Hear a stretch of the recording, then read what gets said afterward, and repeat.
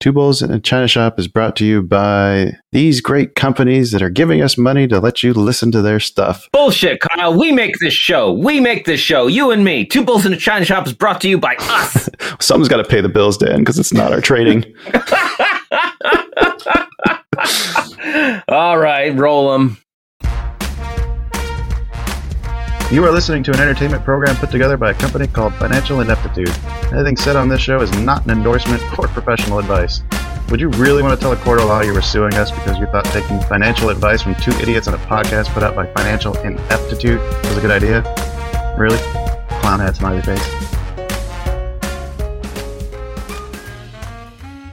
Hello and welcome to the China Shop. I'm Shopkeeper Dan. With me as always is Kyle, creator of financialineptitude.com. How are you doing today, Kyle? I was actually feeling pretty good until I saw water in my basement again, but... Oh! Yeah, the battle continues. Gift that never stops giving. Stupid, shitty lines from fucking Illinois. Ugh. I thought, what is it, the line from Jurassic Park? Life finds a way. Right, the tree roots find a way, apparently. Tree roots find a way. Oh, God, that's so annoying. Ooh, ouch. Well, I don't know what to tell you. I've never had to deal with that problem myself before. I hope you don't ever either, because it's not fun.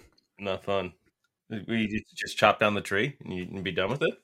I mean, if they can get the roots cleared out now, then yes. Otherwise, they have to dig everything up and replace it to the actual connection point. It happens to be in the middle of the road. And in Illinois, apparently the homeowners are responsible up to the connection point. So you'd pay to dig up the road and then pay to replace the road? Yeah. Does it have to be up to their standards, or can you just be like... Oh, no, they sent an inspector out the last work I had done. So, yes, it does. Unfortunately. Oh, okay. The best part is it's 12 feet underground, too. Oh. Yeah, where's that donation link at? It's Illinois soil. It's all soft. Yeah. It's not like desert soil where you got to get a jackhammer to dig. No cliche, at least. Yeah. But anyway, enough of that. Anyway, yeah. Come on to the shop with us today, folks. Sit back, relax, rage against the hedge machine. We'd like to welcome any new listeners just joining us. We're here smashing our way through a complete setup buying China, sharing our ever-growing strategies for trying to maximize gains and cut our losses. If you're new to the shop and stock trading in general, you can always check out our knowledge and resource centers on financialineptitude.com, or you can give one of our many beginning trading episodes a listen. We'll have all those links for you in the episode description, but the best place to be is come on over to the Discord server. Amazing people on there every day. It's really just an awesome place to be. Totally free. Aren't any paid tiers or special access areas, because fuck that shite. So when you do get on that Discord server, you just go ahead, send Kyle a private message or email with your mailing address, and we can send you some smash it yourself swag straight from the shop. We're really just glad you're here. It's a lot of fun. It's always better with friends. Which brings us, Kyle, do we got any show news to report? Yeah. Let's see. Monday we've got Eric Mason getting released. It's our second round with our favorite economist from Quincy.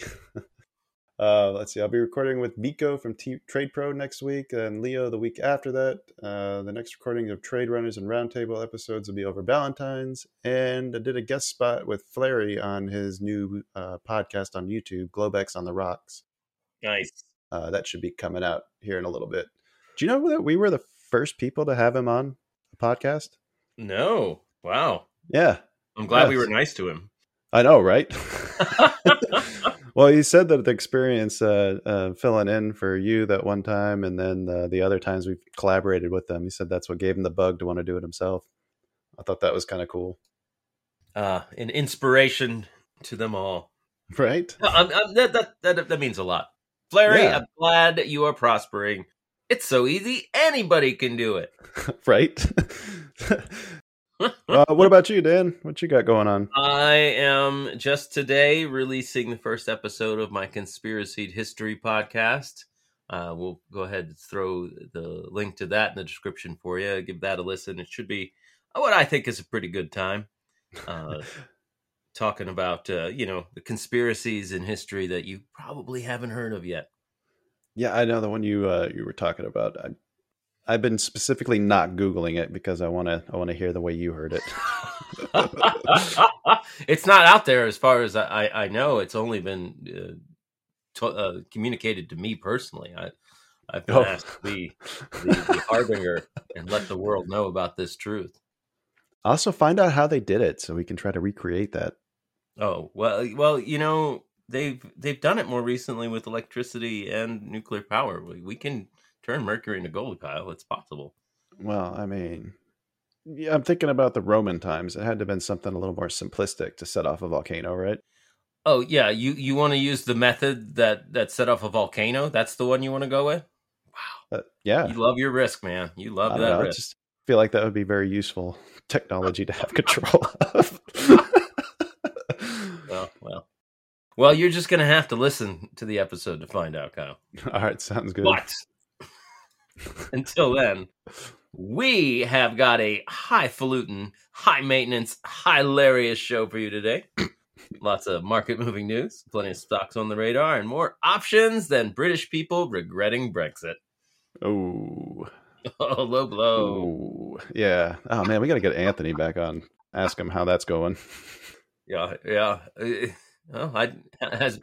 As many Australians regretting Brexit. Well, he lives there. He lives and works in London now. They're basically the same thing, aren't they? He lives there. He's got a funky accent. It counts. Count it. Yeah. All right. Now that we've alienated all our Australian listeners. Yes. Yeah. We'll get to you next, Canada. Right. Reach out to us. We love your messages and comments on Twitter and Facebook and on our Discord. The link to that is in the episode description.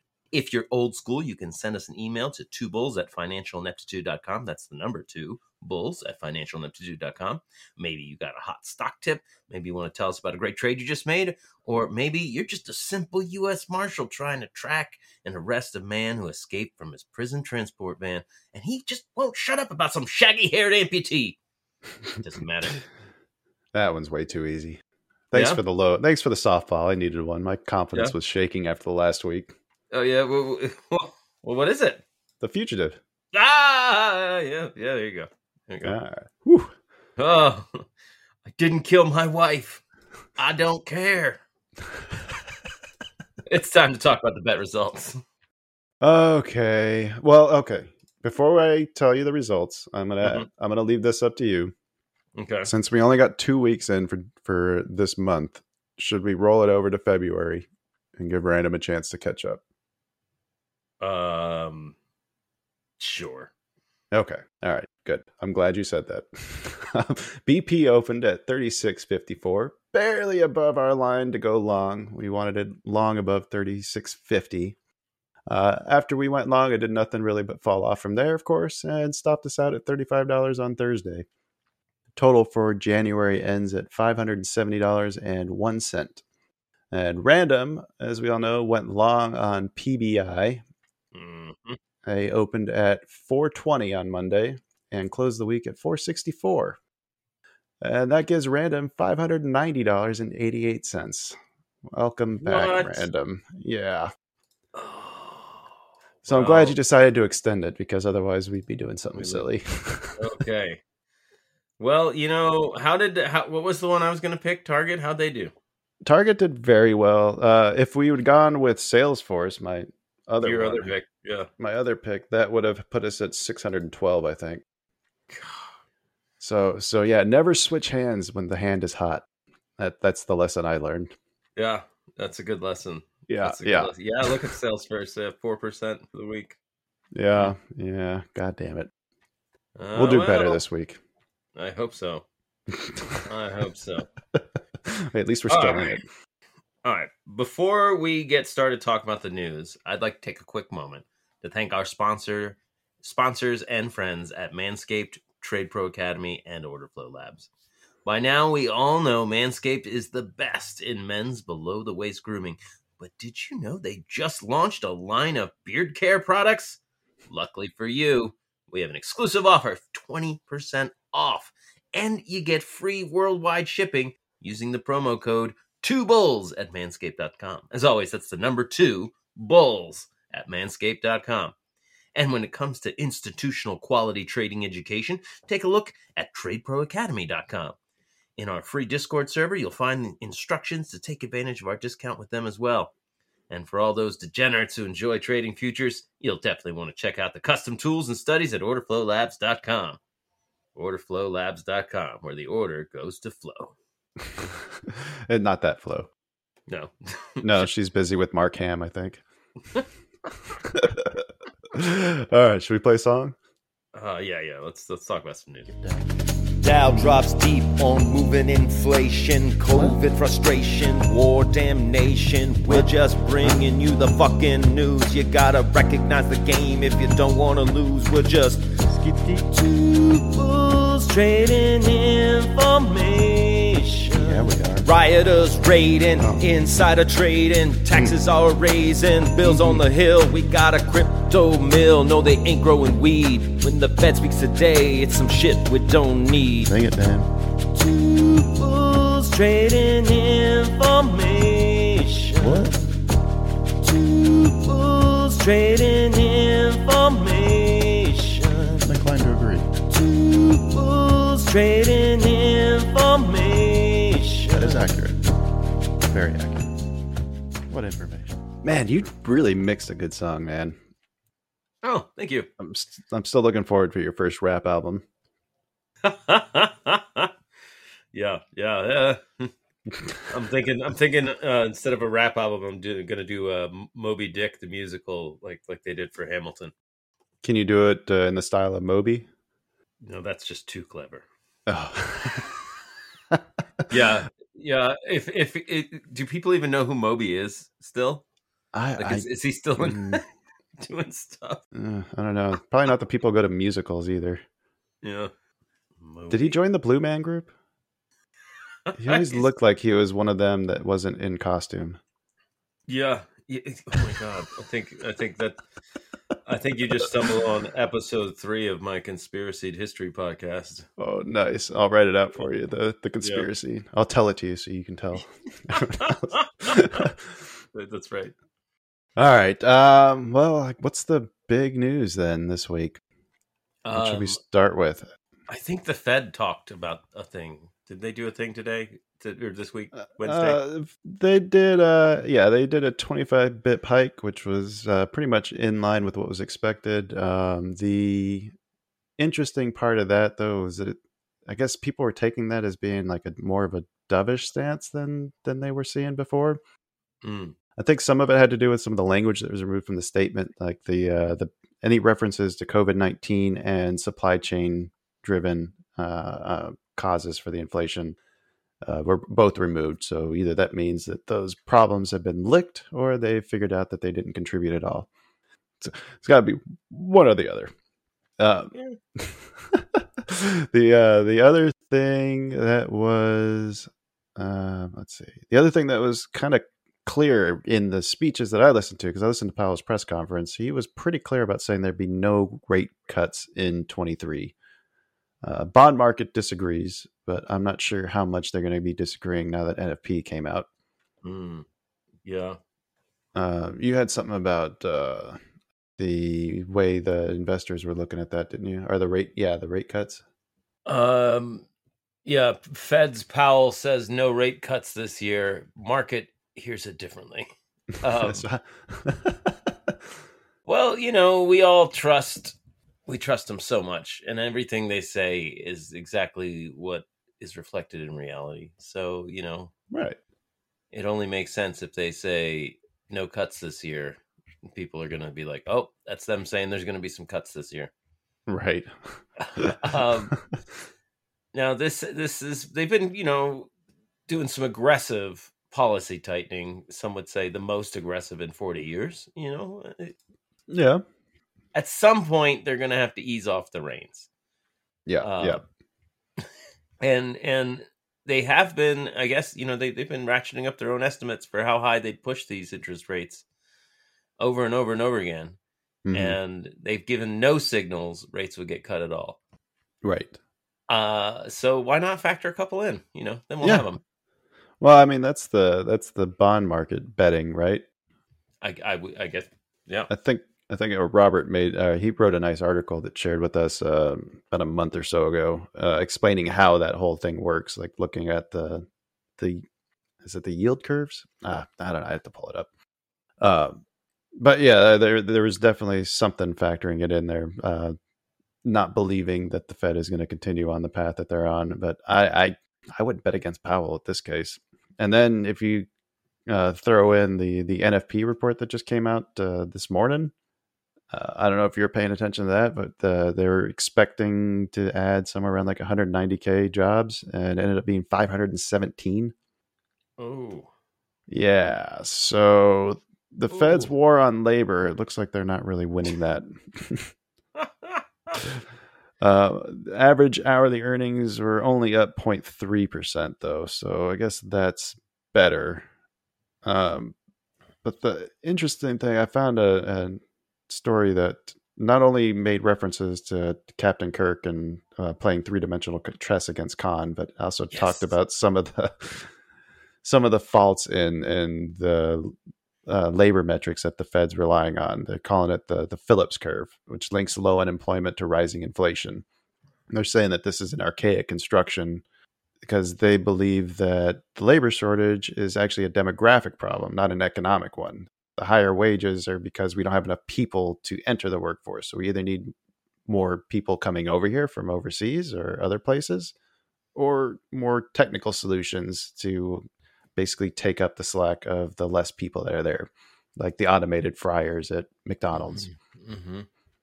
Or yeah, I know in the Bay Area, when just a few years ago they were already opening up restaurants where it was like you're your own waiter, like bust the table yourself, right? Like a restaurant, but basically like a fast food style.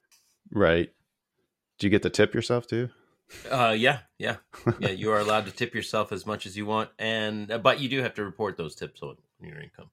Yeah, and I think the restaurant takes 10% of that. Yeah, whatever you're tipping yourself, we give us 10%. Yeah, they probably still the have the 20% staff gratuity on there, right? That's for kitchen staff. But yeah, so this latest jobs report has got looks like it's pretty much spooked investors because, like you said, like when the Powell speech was coming out, like investors were not listening to that at all. They were bidding that thing up. Yeah. Friday, a bit of a different story. Looks like finally ran into some sellers. Mm-hmm. I was paying more attention to BBBY on Friday. Yeah. we'll get there. We'll get there. Like, all right. How did the S&P do on Friday? Let me look that up. Wasn't even paying attention. I think we probably ended right about where we started. Looking at $411.94. Yeah, not for the ETF. Yeah. Not quite a doji. Basically, close where it opened. But yeah, that's the two main things that I wanted to cover. What else you got for us? On general news, was both my stories about the FDIC and they're having a credibility issue. I kind of want to hear that.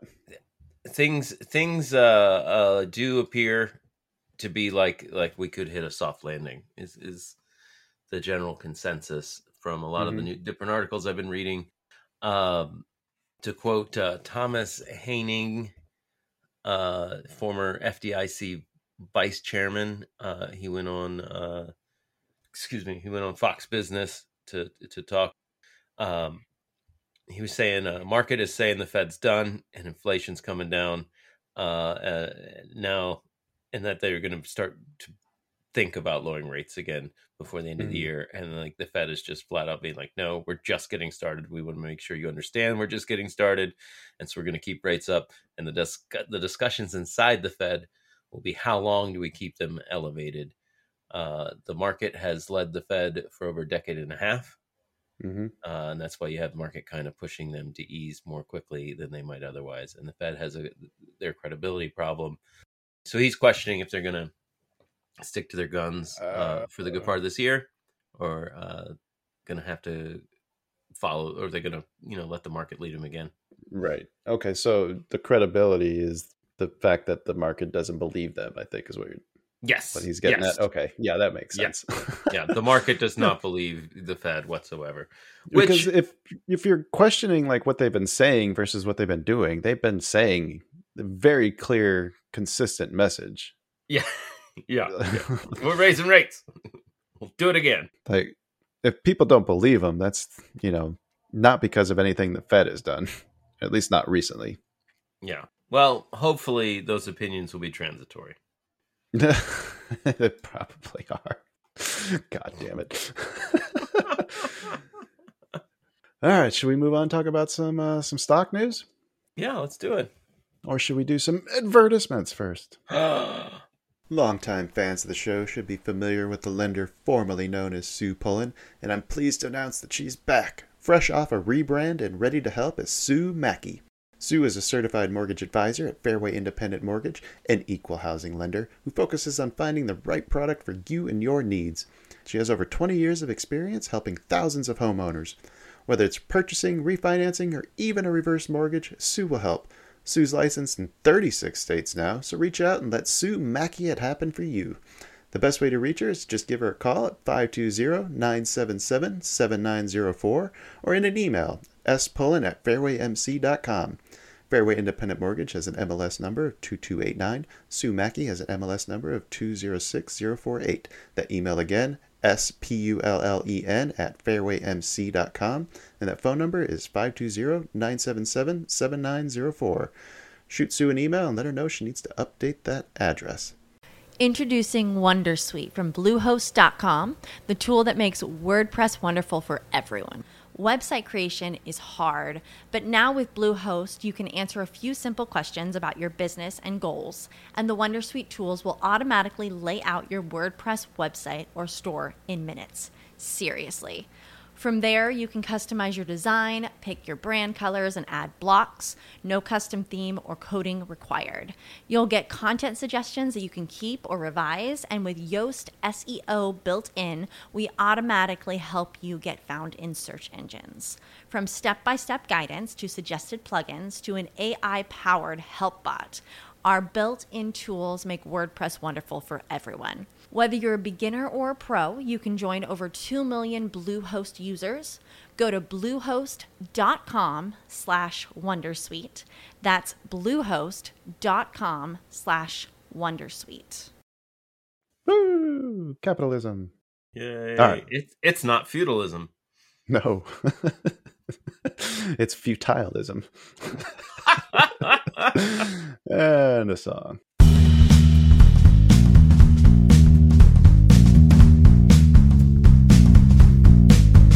Time! Now it's talk about stocks time.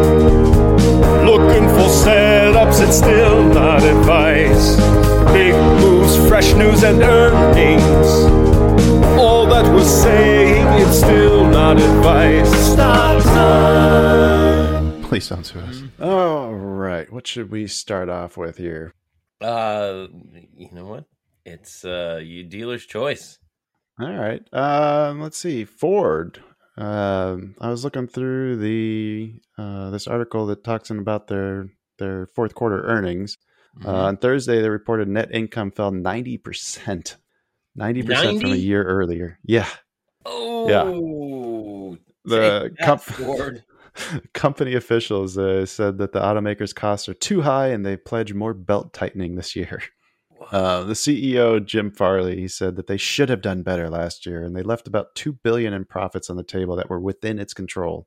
Said this is the actual quote that he said here. These are the simple facts, and to say I'm frustrated is an understatement because the year could have been so much more for us at Ford. We have deeply entrenched issues in our industrial system that have been proven tough to root out. The strength of our products and revenue has masked this dysfunctionality for a long time. So it looks like it's all tying back into that global shortage of computer chips. At the end of last year, that cost them production of roughly 100,000 vehicles that could have been sold. But the other funny thing that I saw that CFO John Lawler said, he said our cost structure is not competitive and our quality is not where it needs to be. He and Farley had said there'd be more white collar layoffs and the company needs to cut manufacturing and warranty costs. But basically, he's saying that the price and quality of their products is not in line with the price they're charging. That's not something management of a company says about their products very often in an earnings call. Yeah, that's different. Right? Wow. Okay. So do we make better quality products, sir, or should we just start charging less? I don't know. Well, you can charge less because you're paying too much to produce the lower quality stuff to begin with. I guess you have to make it higher quality, and hopefully you don't have to. Hopefully you can do it for the same price that you've been doing it. I don't know how that's going to work. But the stock's not been did not react too well to that news. Maybe they'll figure out a new way to make vehicles. They can 3D print them. That seems to work for people. Oh boy. So yeah, should have been short and Ford today, huh? Well, yesterday. Yesterday. Oh yeah. Down 8% today. Looks like they had quite a volatile day. Pretty decent range. Friday. Yeah. That was one of the big ones that caught my eye. What about you?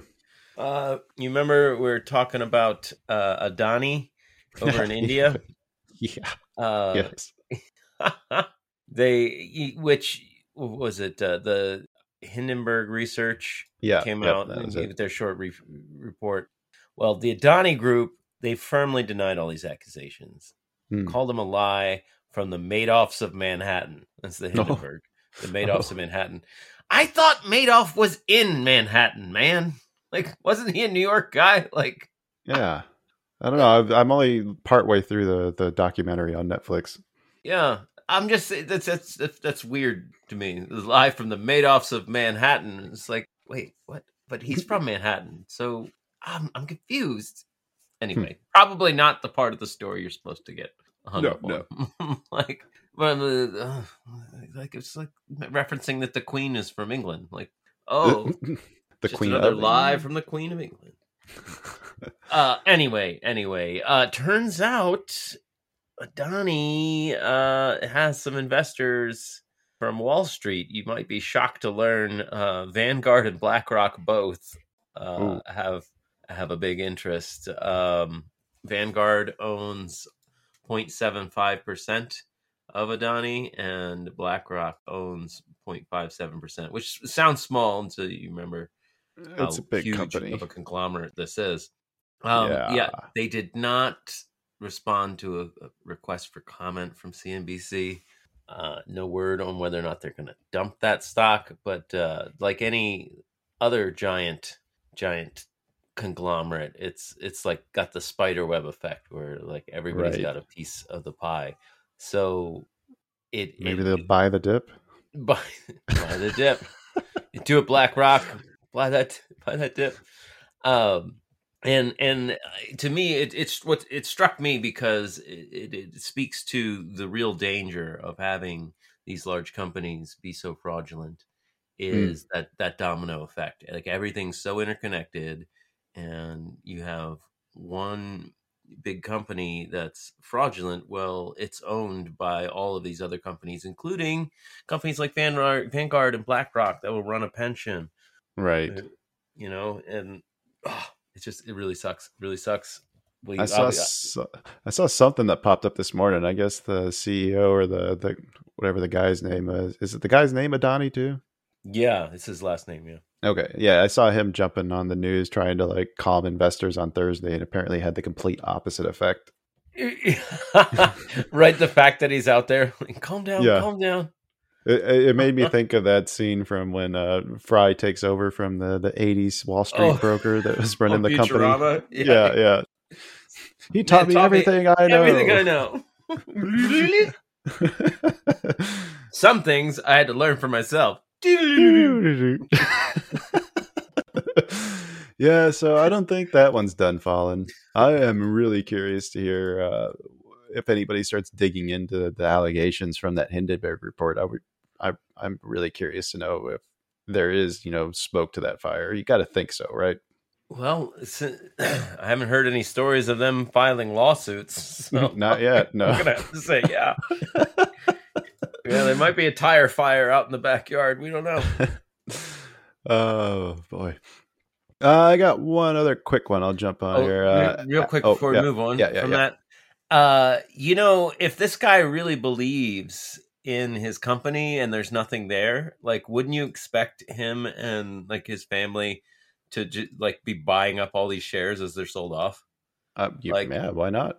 Like, hey, it's a fire sale. All right, hey, if you don't want this shares anymore, I'll buy them from you. Like, I know we're on the up and up, Right? Yeah, I don't think that's because Adani he holds 64% of Adani Enterprises. That's a pretty big piece. So, man, can you imagine watching your net worth fall? Like having that much of your capital tied up into one thing. Yeah. I've been there and done that, Kyle, and I got in a car accident and I was like, oh, there goes my net worth. Oh, that's Shit. Sad. It's all tied up in that car. Yeah, all mine's tied up in a sewer line. Right? Yeah. Fuck. All right, the last one I had was just a quick one on Apple. Mm-hmm. And the only thing that I really took from this story was that you should not say challenging economy more than 6 times in an earnings statement. More than 6? Yeah. Apparently 7 is too many because, they're saying the stock got roasted after he said challenging economic conditions. I think it was what it was 7 times in his earnings call. Wow. Didn't Apple actually miss their earnings? Oh yeah. Let's see. Let me see if I can actually see the earnings. 1.88 versus 1.94. iPhone revenue 65.7 billion versus 68.3 expected. Mac revenue 7.7 billion versus 9.72 expected. iPad did better, 9.4 versus 7.7 expected. And wearables 13.4 billion versus 15.3. And then services was pretty much in line. They were trying to say that China demand is gaining steam, and they got 50 billion cash in the books, which is nice. But they did not give any March quarter revenue guidance, and that is not usually a good thing. And how are the economic conditions? Challenging, to say the least. To say the least. But yeah, a quick one for Apple. But for the thing that's been holding the markets up for so long, it's starting to show some signs of weakness. Yeah, I guess if you're a lemonade stand, you don't want your earnings call to be like, it's below freezing. Weather's looking snowy. Unless you're inside. Yeah, right. Then you get the yellow popsicles. Oh, God. Oh, wow. I do not want to. I'm not frequenting your lemonade stand anymore, Kyle. Not a good idea. All right, what else we got? Full of roots. The jury's back. Right before we started recording, the jury issued their decision on whether or not Elon Musk should be held liable for losses suffered by investors after he posted those Twitter messages that he secured that funding to take Tesla private. Right. And then didn't. A jury of his peers, which... Oh, how do you find 12 billionaires to sit on a jury? Well, see, I was going to say it's just the court proving that you're not any different than everybody else, Musk, just because you have all your billions. It wasn't just full of CEOs and... Right. Of course he didn't do anything wrong. Warren Buffett. They deliberated for it's a whole 2 hours they deliberated. They deliberated until they ran out of champagne. Yeah. Well, they found Musk not guilty. Not to bear the lead. He is not liable whatsoever. Kind of surprising because it looked like they had a pretty strong case from the little bit I was following. Yeah. These are always interesting to me, the investor losses cases. Mm-hmm. I don't know what the burden of proof is, but I think it's something more than having the video of them saying, watch me fuck with these retail investors. I think you need something like that time-stamped from before the tweet. Right. And they also has to have his ID clearly in frame. Clearly in frame, right. Yeah. No, what I'm wondering is like, if he held Tesla like and sold it at the right time, he wouldn't have lost money. Yeah. So is the suit predicated on like I bought this stock and then as soon as I heard this, I sold it? Like I don't. Well, no, I think people are buying it because he was telling everyone he was going to go private at a premium, like a 24% premium to the current share price. Oh, so they woke up and started buying it like crazy. Yeah. Wow. Well, not guilty. Yeah. I guess the real question is, what sort of trades did Elon make during that time period? Or Elon's brother would be the better litmus test, I think. Did Elon's brother sell out after that news? Yeah, we just got to follow that guy. He's got the great timing. You're going to buy it for 24%? I'll take 20. That's good enough for me. I'll let somebody else have it. Right. I really need the money now. Jeez. Oh, okay. All right. I thought you had one more that would explain a trade that I made today. Yes, I do have one more. Nordstrom stock has been soaring, to use Seeking Alpha's terminology. Nordstrom soared on Friday, JWN, after reports indicated that none other than Ryan Cohen has taken a stake in the department store operator. And he plans, Kyle, wait for it, to push for changes. Do you think they'll listen to him? No. I hope they do. I woke up this morning and I saw that the stock was up 27%, and I was like, "Oh God damn it! Are you fucking kidding me?" This is literally the day after I sold a covered call on my last 100 shares. The day after. The day after. Do you know how to time it or what? Yeah. So I think you'll be picking this week's bet. Oh, okay. No pressure.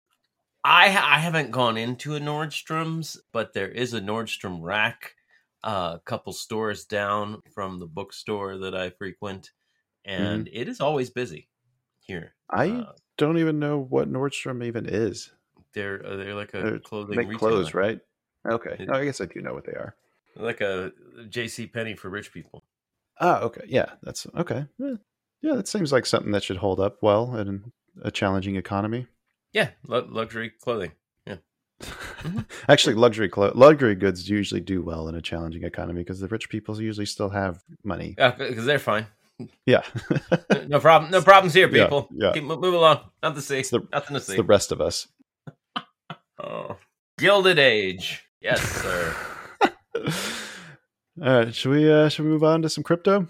I guess we can talk about some crypto. Let's do it. I got some crypto in my wallet, hanging out on my Ethereum blockchain. Yeah, I got some crypto in my wallet,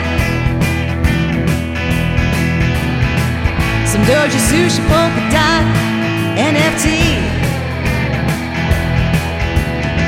decentralized, anonymized, fabulous cryptocurrency. All right. You want to lead us off on this one? Sure. It seems like one of the most profitable things you can do in the cryptocurrency world is to steal some. Yes. North Korea-backed hackers last year stole $1.7 billion of cryptocurrencies. Oh my God. Yeah, that's 44% of the entire total of all stolen cryptocurrencies last year due to hacking. Really? Yeah, biggest year ever for crypto hacking, 3.8 billion stolen. Obviously, 44% of it, North Korea. So, I mean, I don't want to call cryptocurrency traders, funders of terrorism, but it seems that you're just helping North Korea, man. Don't buy that Ethereum. It's funny that story comes out like literally a couple days after I saw something talking about like how all the rich oligarchs get their money from, and a lot of it is from scamming people too. I don't know if it's necessarily with crypto, but like a lot of the scams you get from like India, like those types of things. Like apparently that's how a lot of Russian oligarchs got their money, and it's the people who are like the spies. Like they learn how to do the state hacking stuff for the government, then they go home and moonlight and do it themselves and build up a nice war chest for themselves. Oh wow. Yeah. Wow. That's There's a real problem with state run like hacking and scamming. I had no idea. Yeah. Wow. Well, all grown up now. Yikes. So it's like the government teaches them to do it, and then they're like, oh, we'll just... Yeah, it has them doing it for them. It's good. And then they go home and they're like, well, since I already know how to do this, I guess I might as well do it some more. Right. Might as well reap some of the benefits myself. What am I trying to earn an honest buck for? It seems like this dishonest buck is a lot easier to earn. It seems like there's a lot more of them. Fucking morals. Yeah. Who knew? All right. Well, the story that I had that I wanted to talk about is going to be kind of difficult now because apparently it's behind a paywall now. It wasn't when I was looking at it this morning. Uh-oh. There's a guy named John Griffin. He's a professor of finance at the University of Texas McCombs School of Business.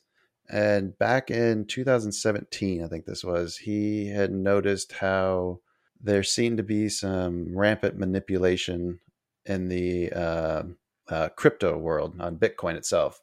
And I'm going to have to speak from memory here because I can't read the blurred lines that are on my screen. Normally you can just scroll past it. But he says that he's seeing signs that it looks like it's happening again. And he specifically pointed out to the bottom that Bitcoin had right around 16K, I think it was. Like it traded, and he said in a really tight range, had extremely low volatility for, its historical movements. And it was also during a pretty suspect time to not have volatility. That being, the collapse of Three Arrows Capital, SBF's meltdown, and all the other crypto exchanges that were, dying, basically. Yeah. So the fact that this thing managed to hold 16,000 and trade in such a tight range and then jump 26%, recently, he says is very, very suspicious. Now, I mean, on the other hand, it could be that they're just seeing more institutional adoption of it, and that's just providing it more stability. But yeah, I don't know. I'm not sure. Huh. Well, everything. The longer we've gone through learning the ins and outs of everything, it feels like everything is subject to some sort of scamming or manipulation. Yeah. So I'm not shocked to hear it in the slightest. And especially that being the Wild West of, trading these days without much regulation, it just makes it too. I mean, we've already seen that, this stuff happens when there is regulation, regulatory agencies out there watching. We still see it, like Iceland's banking collapse. Perfect example of that. This thing going on with the Donny. You take away that regulation and there's even less incentive to play by the rules. Yeah. Yeah. But it looks like they want the price to go up. So if that's the case, then at least you know the direction they're going with. Don't fight them. That would be my thoughts. Right. Yeah. That was something that's kind of shocking. I'll have to see if I can do some more research into that and find out more about the actual thing that happened. Maybe try to get him on the show. I don't know. He's a devout Christian now, so I don't know. I don't know if he'll like our sense of humor. Are you saying our sense of humor is ungodly? When I went on Larry's podcast, I told him a Navy toast for the start of it.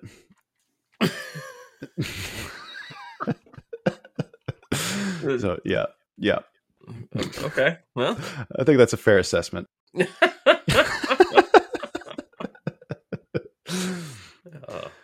All grown up now. Yeah. All right. Now what?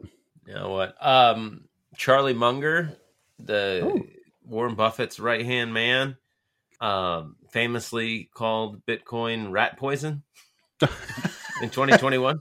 That's right. That the guy who argued the entire industry is partly fraud and partly delusion.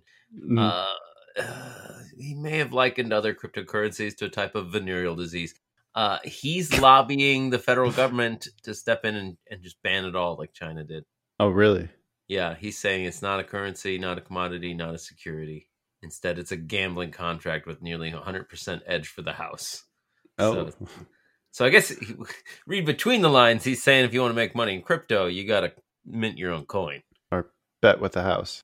You have to be. Wait, you can't do that, can you? Bet with Yeah. the house. Yeah. Make your Sorry, own it's been a while since I gambled. Yeah, when was the last time you were trading futures? Oh, that's not gambling anymore. Better not. I guess it was last week. It is if you're trading bit. on Wednesday. Yeah. Humble I didn't opinion. trade Wednesday, actually. Oh, well, there Can you believe go. That? Yeah. Well, we'll get to that here in a minute after we talk about. God damn it, man. God, you got me. Did we just shoot ourselves? I thought you hit me. Oh, fuck, that hurt. I guess it must have ricocheted. Right off of my sternum. I was trying to shoot you in the dick, and I hit your belt buckle. Okay. I guess I'll go first then. All right. My good, I would say, is I got a new eval account. I went through the exercise that we talked about last week, put together my plan for how I'm going to trade it, and my entire focus for this eval account is going to be on executing the plan that I wrote down. That's it. I'm trying to not worry about the results, and I've actually been feeling a shift in my, I guess, the inner monologue that happens when I'm in trades. For the first time this week, I think was the first time I didn't hear that negative voice saying, like, criticizing every trade I tried to make. Like, this was the first time where I felt more at peace with the decision, even on the losing trade. Like, I was like, oh, okay, well, that's what the strategy called for. I'll get another one. So I felt really good about following that. The only thing I had was one missed trade, and which would have probably brought me closer to break even. And even though the P&L didn't necessarily reflect the results of me following my setups, I'm still happy in my execution. And if I can keep doing that, I think that the P&L will follow. Yeah. What about you, man? Did you do any trading this week? I attempted to trade, and I do need to set up get my account going again just so I could be paper trading futures. But I was looking at the BBBY, and a lot of retail attention and love for it still, and it got that price back up to like 3.5. And so it's Friday morning. I'm looking and I'm like, okay, this is I'm gonna buy a contract expiring next week because this is gonna, do what it's gonna do the same thing again. I'm just gonna make the same play again, right?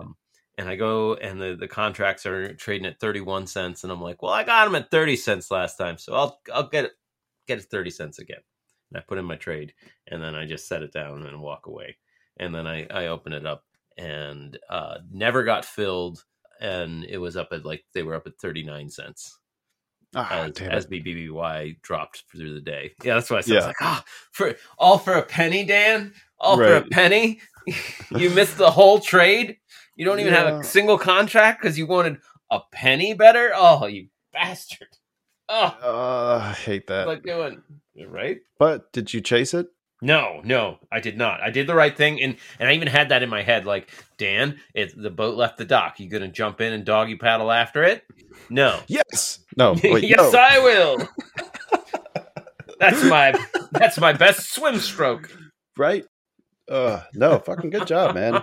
That is a big win. Yeah. That's I said, hard not to do.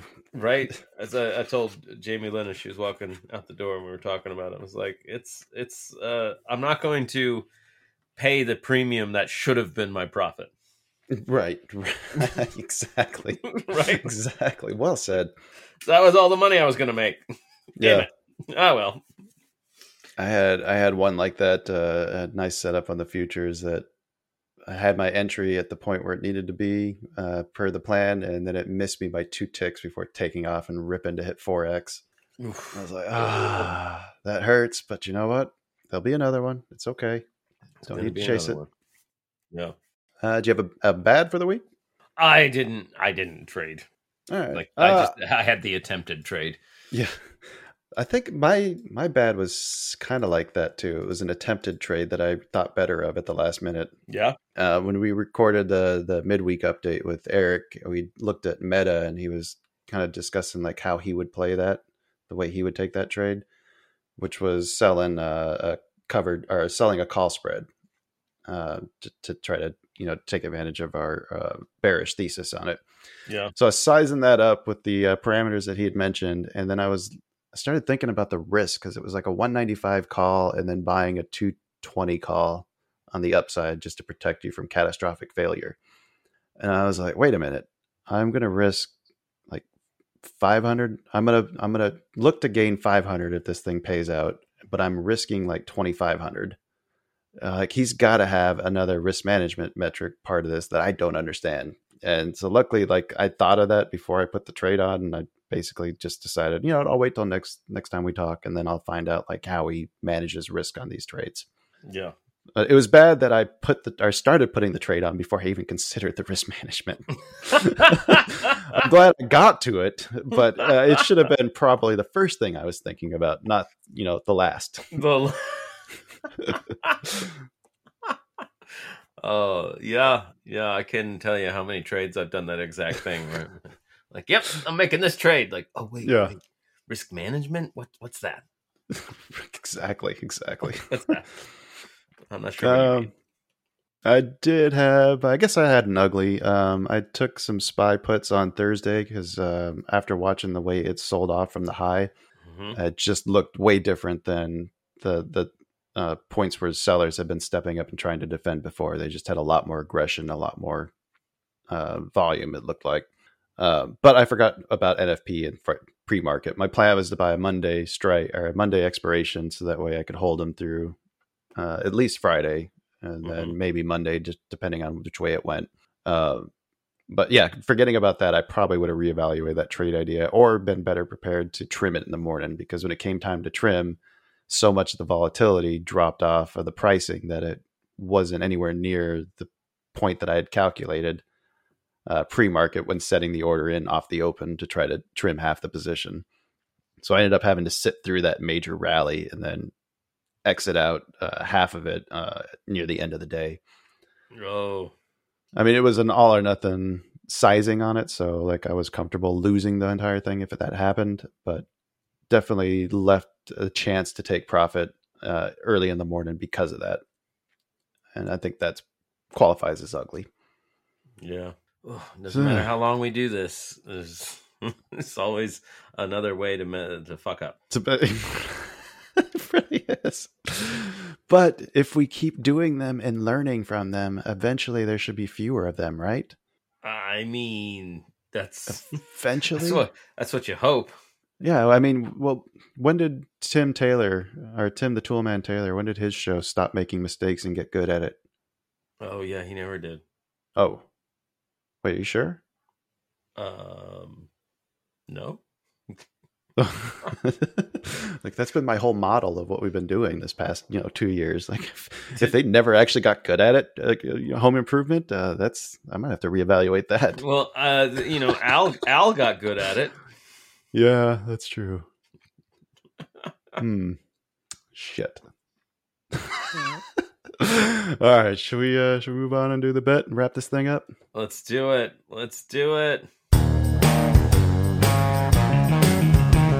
I need it, wanna beat it, gonna win it if I take it from you.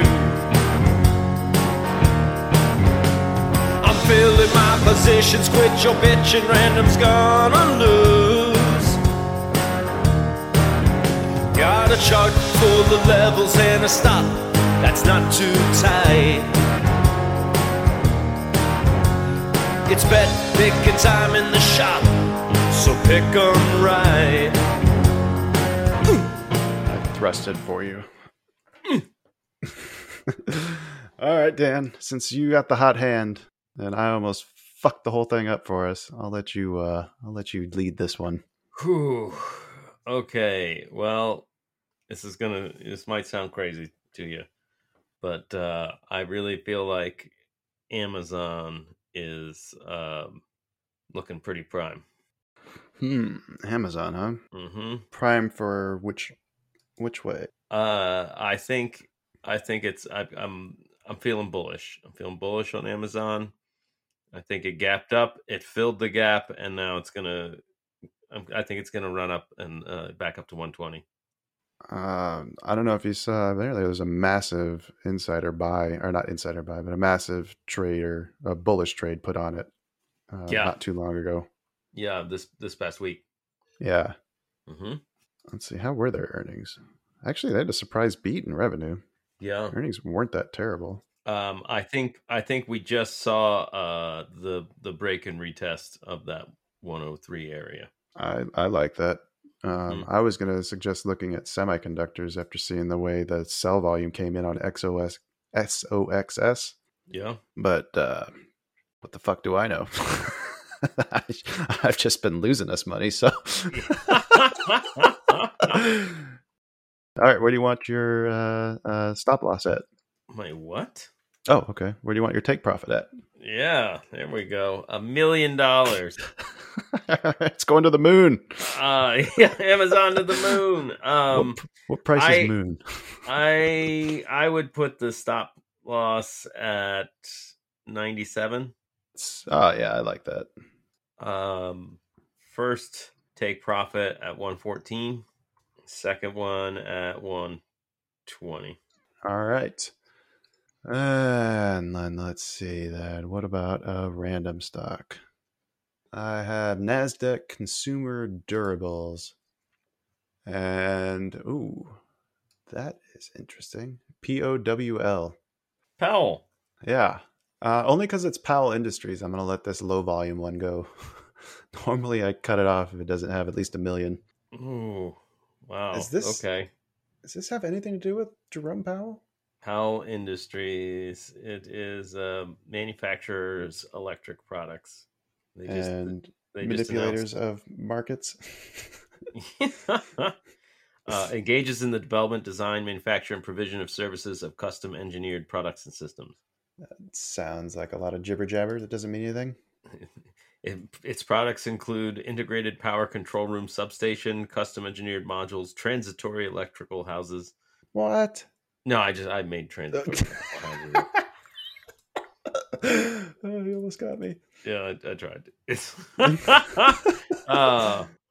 It looks pretty bullish, man. It really does. It really does. Where was I in November picking it up at $25 a share? Now it's at 45. Maybe all the buyers are done. Maybe they rushed in because of this earnings. Does have a nice gap down at like $30 or 28, but that's a ways away from where we're at. All right, well, that one should be fun. Random really knows what they're doing, man. All right, well, at least the buy volume's tapering off. There was a nice I don't know, maybe not. I'm looking at the weekly chart right now. It's actually printed a demand zone on the weekly. Oh, god damn it. Yeah, that's right, how much. Well, if we're smart, we'll be investing in fucking random. It's Powell Industries. It's got the insider himself. How can you not go long on Powell? Right. Oh, all right, folks. That's going to bring us to the end of the episode. We want to thank everybody for coming by, but we got to close up shop. So, as always, like, share, rate, subscribe, tell your friends, tell your enemies, tell your pets enemies. Look us up wherever podcasts are found. We'll be back at you soon. Until then, happy trades. Bye, everybody.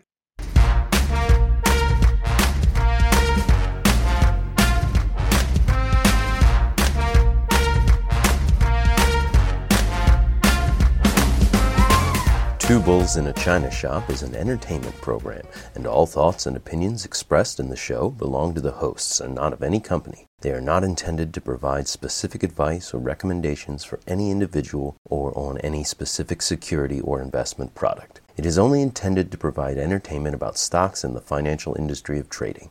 If you make trades based on what you hear in this show, you assume all risks for those trades.